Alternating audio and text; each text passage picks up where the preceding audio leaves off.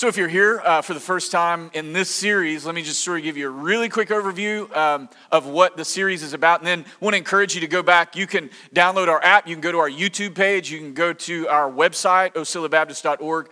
You can go to all three of those places and listen to all of the past messages.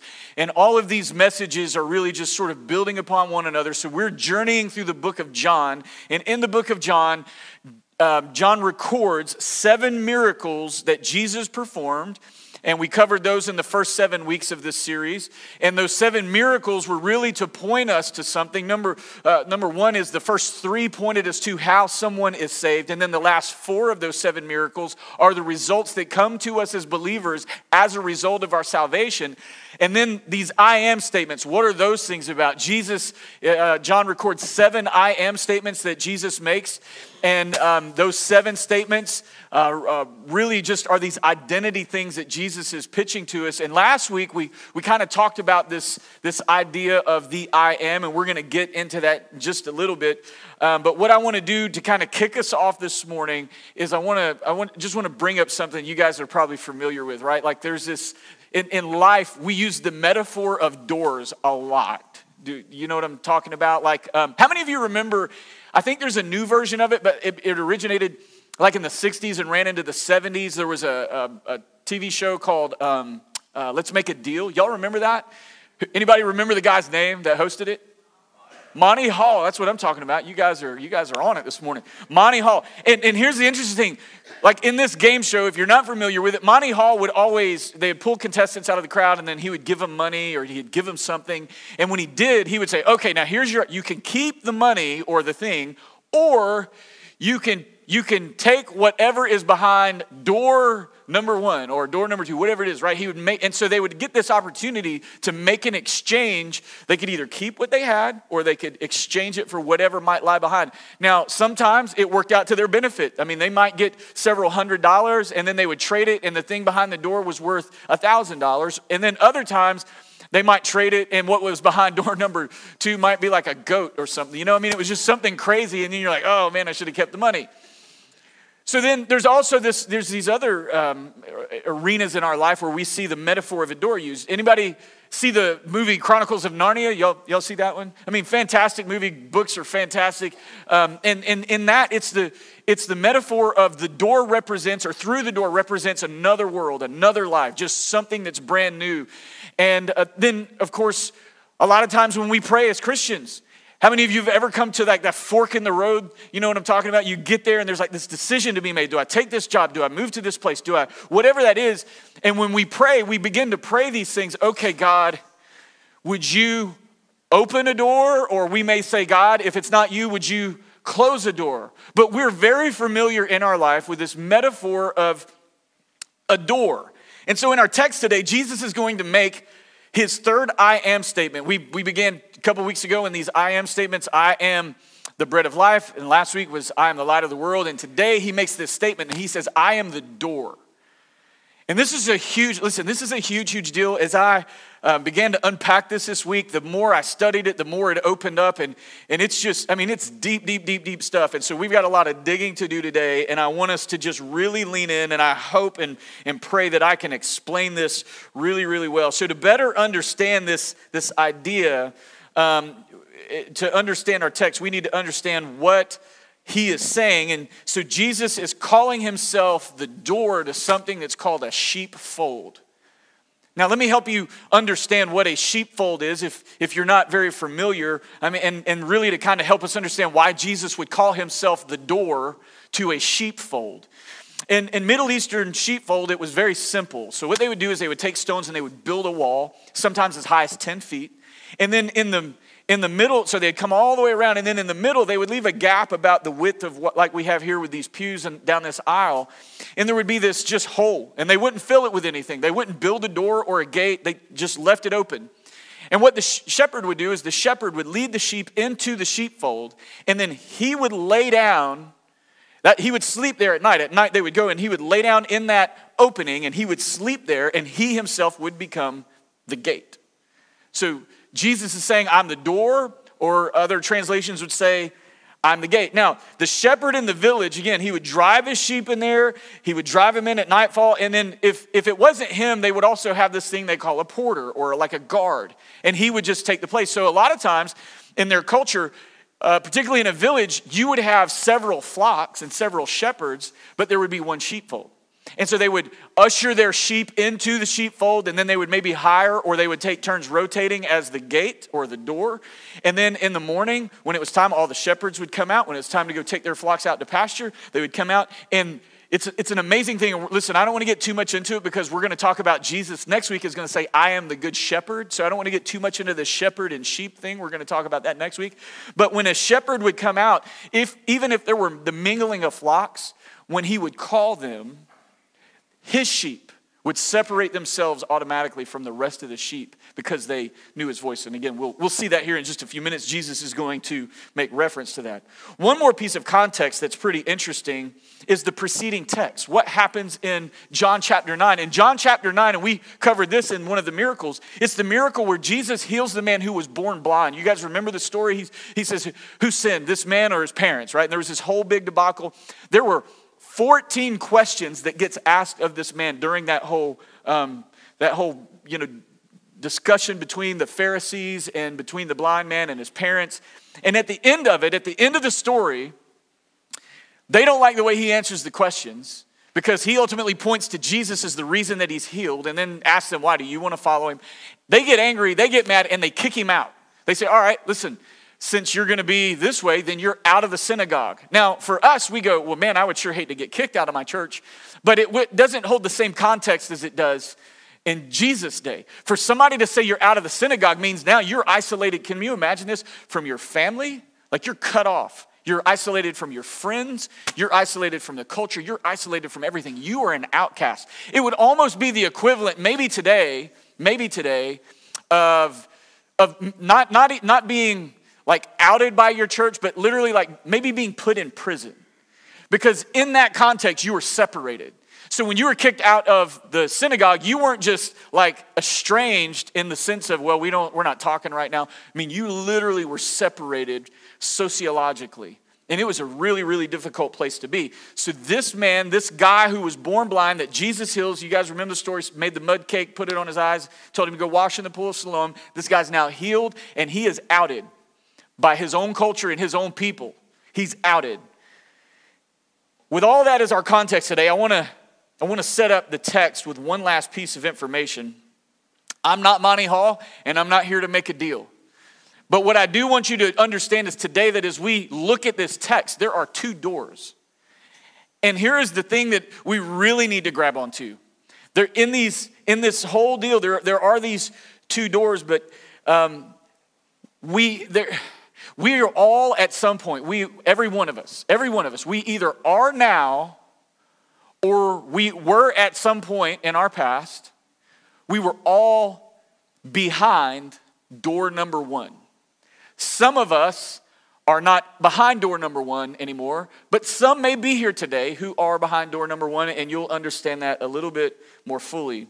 So let's look real quick at door number one. Verses 1 through 3 of John chapter 10 is where we will be. John 10, verses 1 through 3 says, truly, truly, I say to you. So again, remember, this is right after this whole deal with this is still the scene. The scene hasn't changed. You know, sometimes in Scripture we have these gaps where like this happened and then months later something else happened. This is all same scene. John 7 through John 10, one scene. And it says, truly, truly. So Jesus talking, truly, truly, I say to you, he who does not enter the sheepfold by the door, but climbs in another way, that man is a thief and a robber. But he who enters by the door is the shepherd of the sheep. To him, the gatekeeper opens. And watch this. The sheep hear his voice, and he calls his own sheep by name and leads them out. Door number one is an exit-only door. That's why I'm saying we all at one time, we've all been there, and some of us may still be there. Some of you may still be there. But we were all behind door number one. Notice that Jesus said he leads them out. Leads them out of what? What is Jesus saying he's leading them out of? Remember, again, the context. What has just happened? And who's in the crowd? The man who was born blind, he's been excommunicated from the synagogue. The people who kicked him out are there. And so those religious leaders, those Pharisees, they are still in the audience. And so let's take another look at one more piece of context. Remember Jesus' I am meaning that we discussed last week. For more detail on that, go back and listen to last week's message and get a little bit more context. But his 7 I am statements communicate that Jesus is completely God. He's saying that, remember that name, I am, was the formal name of God from the Old Testament, Yahweh. And it is, Jesus, when he makes 7 I am statements, 7 again being the number of completion, 7 I am statements, I am completely God. And again, I don't want to rehash all that, but just, I want to rehash all of the history of the relationship of God with his people that began with Abraham. So that was last week as well. But you can go back and listen to it. But after God brings them out of Egypt, through Moses. You guys, again, remember the story. As after God brings them out of Egypt, God takes Moses to Mount Sinai, and he takes him up there. And what does he do on Mount Sinai? He gives Moses the 10 Commandments, right? You remember the whole Charlton Heston scene, that whole deal? God gives Moses the 10 Commandments. Now, the interesting thing is the 10 Commandments are not a to-do list of things that we need to do as human beings in order to get into God's graces, in order for God to save us. It is not conditions for a relationship with God. It is confirmation that one already exists. Why? How do we know that? Because God brought them out of Egypt, then gave them to the 10 Commandments. He didn't say, hey, by the way, here's the 10 Commandments. If you guys will just all behave, I'll get you out of slavery. It was the other way around. So the 10 Commandments are not conditions for a relationship. They are confirmation that one already exists. Man would then take something God meant for good, and they would use it for evil. Man would take the 10 Commandments, and through the Levitical priesthood, they would create 613 Levitical laws in order to enforce man or help man follow the 10 Commandments. Could you imagine, here's 10 things to do. If your wife gives you 10 things to do on your day off, you're like, 10? I can handle 10. But if she says, well, let me do some explanation on that. I'm going to break these things down for you. I'm going to give you 613 things to do in order to accomplish the 10. We're in trouble, right? And this is what man did. Man took Moses, God's 10 Commandments that he gave to Moses, and he says, man says, hey, here's 613 laws that will help us fulfill the 10 Commandments. So this creates a religious system, and this religious system creates a hierarchy of the haves and the have-nots. The religious elites all the way down to the social outcasts. And the religious elite would use this system to their benefit.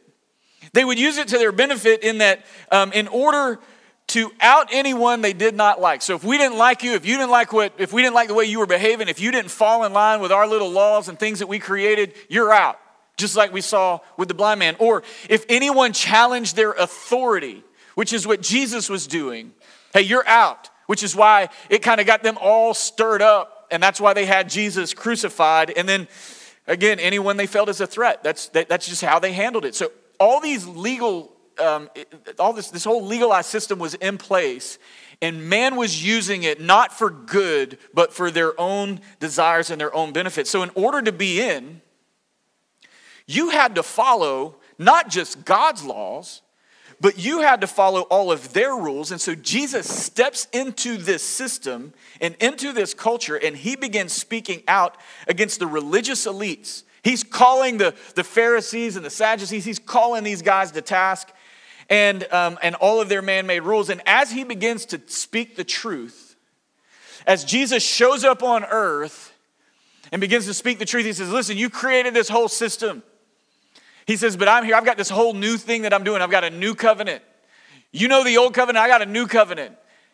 And he said, that new covenant is going to be in my blood. And so he shows up and he begins to speak. And what happens when he begins to speak is his sheep, his fold, his flock begin to hear his voice, and they are called out of that system. So they're called out of this religious institution and into a relationship with an amazing and a holy God. And that is the calling out of door number 1 that we see in verses 1 through 3. See, we all are or once were behind a door that Jesus is calling us out of. Now, why do I say that? Why do I say that we were all behind that door? And it's not just the religious system. I mean, it can be a religious system. Sometimes we can get lost in religion. We can buy into the falsehood that coming to church, sitting in a pew, singing songs, listening to a sermon somehow makes us one of his sheep. It does not. That looks more like the old religious system, not what Jesus came to put into place.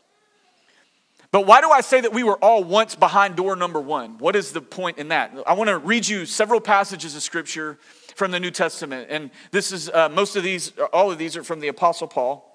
In Romans chapter 3, verse 10, look at this. None is righteous, no, not one. In other words, we were all in this enclosure, right? He's saying none is righteous. We were all grouped together. None is righteous, no, not one. Look at Romans 3:23. Here's another explanation of being behind door number one. For all have sinned and fall short of the glory of God. I want to read you another lengthy section. This is in the book of Galatians. Paul wrote this letter to the church in Galatia. And listen to this, how it plays out, so that you'll see the tension in these passages of the religious system and the law versus what God is doing through Jesus Christ. In verse 15 of Galatians 3, so he's been talking about this whole Abrahamic covenant deal and what the promise that came through Abraham. This is the context of Romans 3:15. And in 15 it says, to give a human example, brothers, even if a man-made covenant, no one annuls it or adds to it once it has been ratified. Now the promises were made to Abraham and to his offspring. It does not say, and to offsprings, plural, referring to many, but referring to one. And to your offspring, who is Christ. This is what I mean.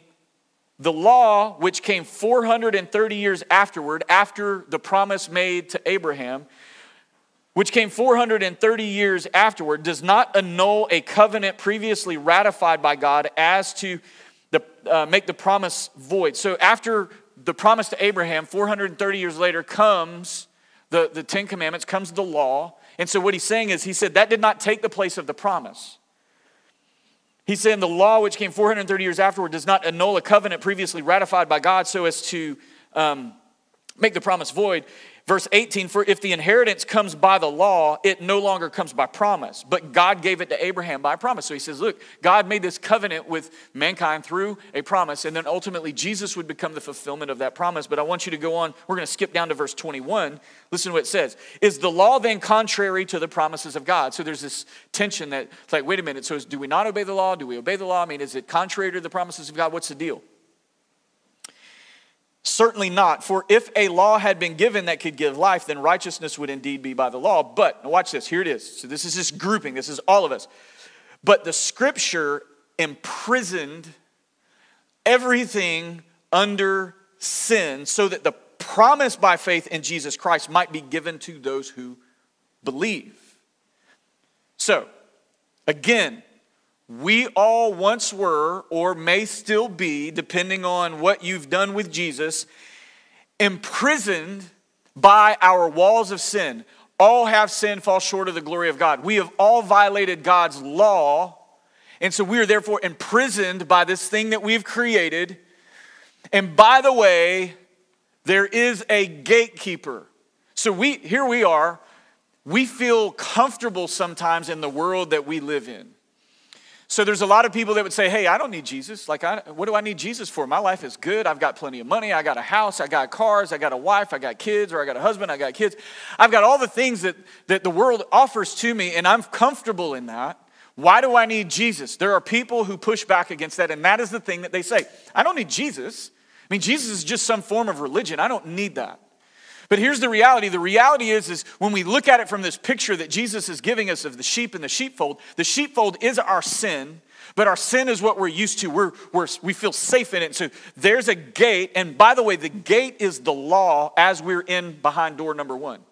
We look at the law and we go, okay, the law is what has us in prison. We can't get through that. We can't make our way through it. We can't push our way through it. We can't work our way through it. It might as well be, our sin might as well be a 10,000 feet high wall with a 10,000 feet high door that's called the law. That we cannot be good enough on our best day to get our way through that wall. And so we are imprisoned. The law is the gatekeeper and there is no way out. This is not a prison. like maybe other prisons where you can earn your way out on good behavior. No such thing. And so Jesus said, verses 1-3, he's talking about this gate. And he said, when the shepherd shows up, the gatekeeper opens it. And the sheep, he calls the sheep hear his voice in verse 3, and he calls his own sheep by name and he leads them out. So that's door number one. Let me ask you a question. So we think about door number one, that we've all sinned, fallen short of the glory of God. We are all imprisoned. Scripture, according to Galatians chapter 3, Scripture imprisoned everything under sin. So we're living in this, right? So let me ask you a question. Do you find yourself today feeling a little bit like you're a prisoner of your past, where you see all the things that you've done? I could never be good enough on my best day. God, I know all the things that I've done and I feel so ashamed. And then I look at the law, I look at the word of God and I go, God, I can never get out of this. So there's really no reason for me to even respond to your call. Or do you find yourself questioning whether or not you have ever really, truly responded to the voice of God? Because he says, listen, the shepherd, when he shows up, he calls his sheep. And when his sheep hear his call, they follow him. They follow them. He follows them out of whatever that thing is for you. What is it that you feel like, you know what, I've never really placed my faith in Christ, but what is that thing that you feel like is your way of trying to work your way into some sort of good feeling, good state, good position, so that when you die, you won't feel terrible about yourself? What is that? And we all have one.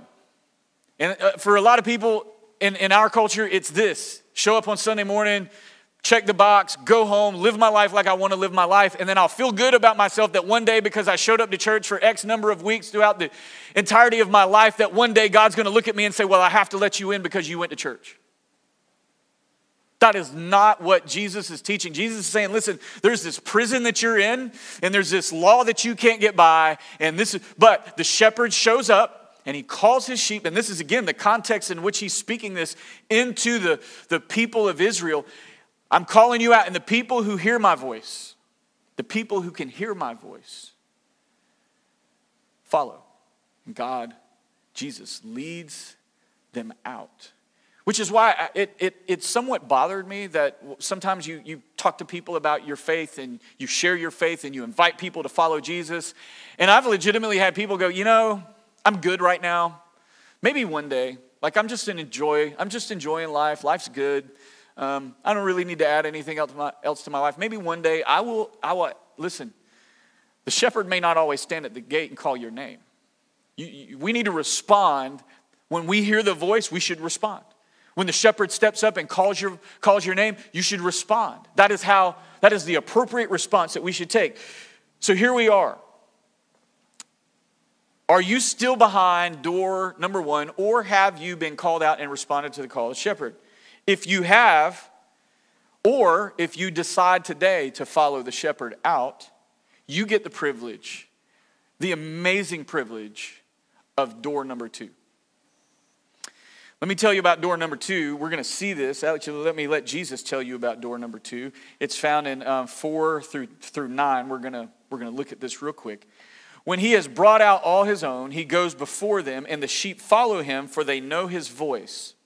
A stranger they will not follow, but they will flee from him, for they do not know the voice of the strangers. This figure of speech Jesus used with them, but they did not understand what he was saying to them. So Jesus again said to them, truly, truly, I say to you, here it is, I am the door of the sheep. I am the door of the sheep. All who came before me are thieves and robbers, but the sheep did not listen to them. And he says, I am the door. If anyone enters by me, he will be saved and will go in and out and find pasture.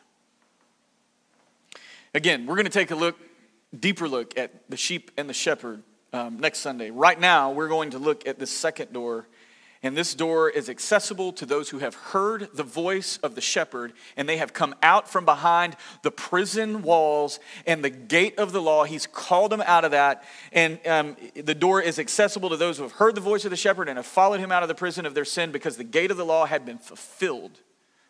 Jesus did not come to abolish the law. He came to fulfill the law. And so now, because of his sacrifice, because of his shed blood on the cross, there is now, the law has been satisfied in God's eyes for those who place their faith, those who believe in, those who follow the shepherd out. In other words, I trust you instead of staying in my own sinful state. And my sinful state could be like, look, I'm just enjoying life too much. This all feels good. It tastes good. It looks good, whatever. I'm just going to stay here because this feels comfortable. It feels good.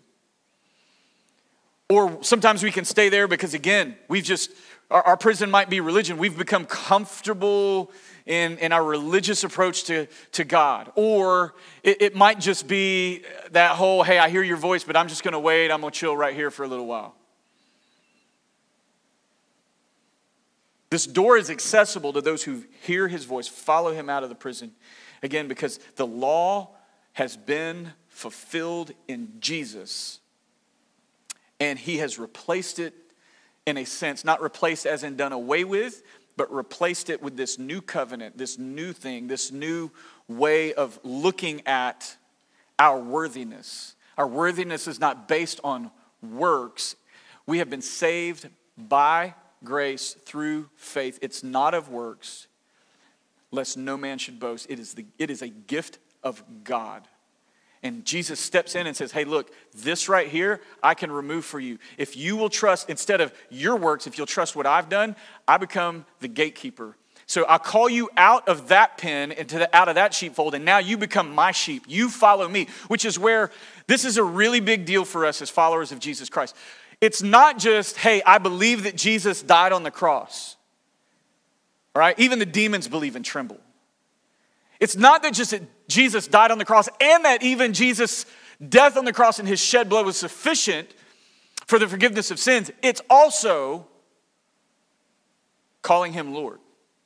He's my shepherd. I'm going to follow him. So yes, hey, busted wide open the gate. Hey, you guys come follow me. And now it's a matter of following Jesus. Not just, hey, the door's open. Like I've saved you. I've rescued you. It's no, I don't want you to just stay in this pen. I want you to come out. I'm calling you out so that you can, why? Follow me. And it's amazing. It says that, he says, I am the door. In verse 9, he says, if anyone enters by me, he will be saved. And, watch this, not just saved from your sins so you can go to heaven. And he says this, and will go in and out, and he will find pasture. The door is accessible to those who have heard the voice of the shepherd, followed him out of the prison of their sin because of the gate. The gate of the law has been fulfilled, and because Jesus has replaced it with himself. You come through me. Look at Hebrews 9:15. This is such a beautiful, powerful passage. In Hebrews 9:15, it says this, therefore, he, meaning Jesus, is the mediator of a new covenant. Man, I love that Jesus just is about new covenants and making us new. So that those who are called, here's that calling out, may receive the promised eternal inheritance, since death has occurred that redeems them from the transgressions committed under the first covenant. So here's this picture again that he gives us. Like the writer of Hebrews is saying, look, there was an old covenant, there's a new covenant. The new covenant is in Christ. Jesus is calling out us to the old covenant and into a new. And guess what happens in the new covenant? What does the second door do for us? Jesus would say in verse 9, it allows us to come in and go out, which you get onto your kids for, but Jesus is totally okay with it. It's in or out. How many of y'all's parents said, in or out? Anybody? Yeah. Like, man, I don't know. I don't know if I want to do both. Can I do both? And what do they say if you just decide to not close the door? Were you raised in a barn? Yes. I am God's sheep, right? Like we'll get more into that next week. I am God's sheep. Not in and out of salvation. He's not talking about that because a lot of people would say, oh, this is just talking. He's not saying you follow me in and out. No. He's already called you out. If you follow him out of that first door, you are now his. You are saved because you've entered into a new covenant through Jesus' blood. You're now his. He's saying you can enter in and out. Now watch this. So a shepherd calls you out of a pen that you used to be in. And by the way, that pen was mixed with other sheep who were not the shepherds. It's just like the world that we're born into. We are born into a world where we know this, right? There are other people who live in the world with us who are not of Jesus' calling. And so Jesus steps into the world, and sometimes now in our world today, he does it through his word. And we get exposed to his word, we hear his word, and then all of a sudden he calls us out from among all the other people. We are supposed to be holy as he is holy. What does holy mean? Separated. We are separated out. Why? For God's purposes. So he calls us, we separate ourselves from the rest of the crowd. We may be around other sheep, but we don't belong to the owner of the other sheep. We don't belong to the kingdom and the darkness and the principalities and the prince of this world. We belong to the King of Kings, the Lord of Lords. We belong to him, and he has called us out, and then he separates us. And then here's the beautiful thing that he does for us, and this is where so many Christians just completely miss the beauty of salvation. We think the beauty of salvation is that I get to go to heaven when I die, and I don't have to burn down there with the guy with the tail and the pitchfork. That is not it. I mean, that's part of it. But there's a much greater thing that God gives us. He gives us eternal life, not one day, but today. Like, we get to experience the beauty of salvation now. And so Jesus said, when I call them out, guess what? They follow me, they hear my voice, and I go before them. And then he would say, again, in verse 9, he says, I'm the door. And anyone who enters by me, he will be saved and will go in and out and find pasture. Some people would say, oh, well, does that say that you can lose your salvation? Absolutely not. Once you belong to the shepherd, the thief, we'll see in a second, the thief cannot take you out of the sheepfold. But here's what he does. This is the in and out that he's talking about. Imagine you're one of his sheep, you're following the shepherd, and there is a sheepfold. And Jesus does allow you to come in, and Jesus does sleep in the gate. The thief isn't going to be able to come in. The thief is not going to be able to climb the walls. He is the guard. He is your security. And so he lets us live in the safety. Guess what? We've talked about this in series past. He lets us live in the safety of his word. That's the new wall. And he is the gate. He is the door. He allows us to live in the safety of this. In this, you operate here. Guess what? You operate here. And man, your world, it's good. Doesn't mean everything good is going to happen to you. Don't hear me say that. But if you operate here, even when the bad things happen, he is still with you, and he sees you through all the difficulties and the strains in life. If you operate here, there are no consequences operating under the law of God. This is a safe place. This is the boundary of your dwelling. This is where human flourishing can occur. And then he says this, so I'm going to give you a place to live, to stay, to abide, and I'm going to abide with you. I'm going to guard the gate. And then he says, you have safety and security here. And it's beautiful. Like, you can sleep at night without wondering if you're going to be devoured by a wolf. But then he says this, hey, but listen, not only will you come in, but I will also lead you out. When it's time for us to move, I will get up, I will call you, you will follow. And guess what? It's something that we're all very familiar with, and I just want to read this to you because this is the beautiful part of it. When he leads you out, what does he do? Psalm 23, the Lord is my shepherd, I shall not want. You won't have any lack. You will not be deprived of anything. The shepherd knows where the green grass is. The shepherd leads the sheep to where the food is at and to also this. I shall not want. He makes me to lie down in green pastures. There's your food. There's your supply. There's all the things that he's going to provide. He leads me beside still waters.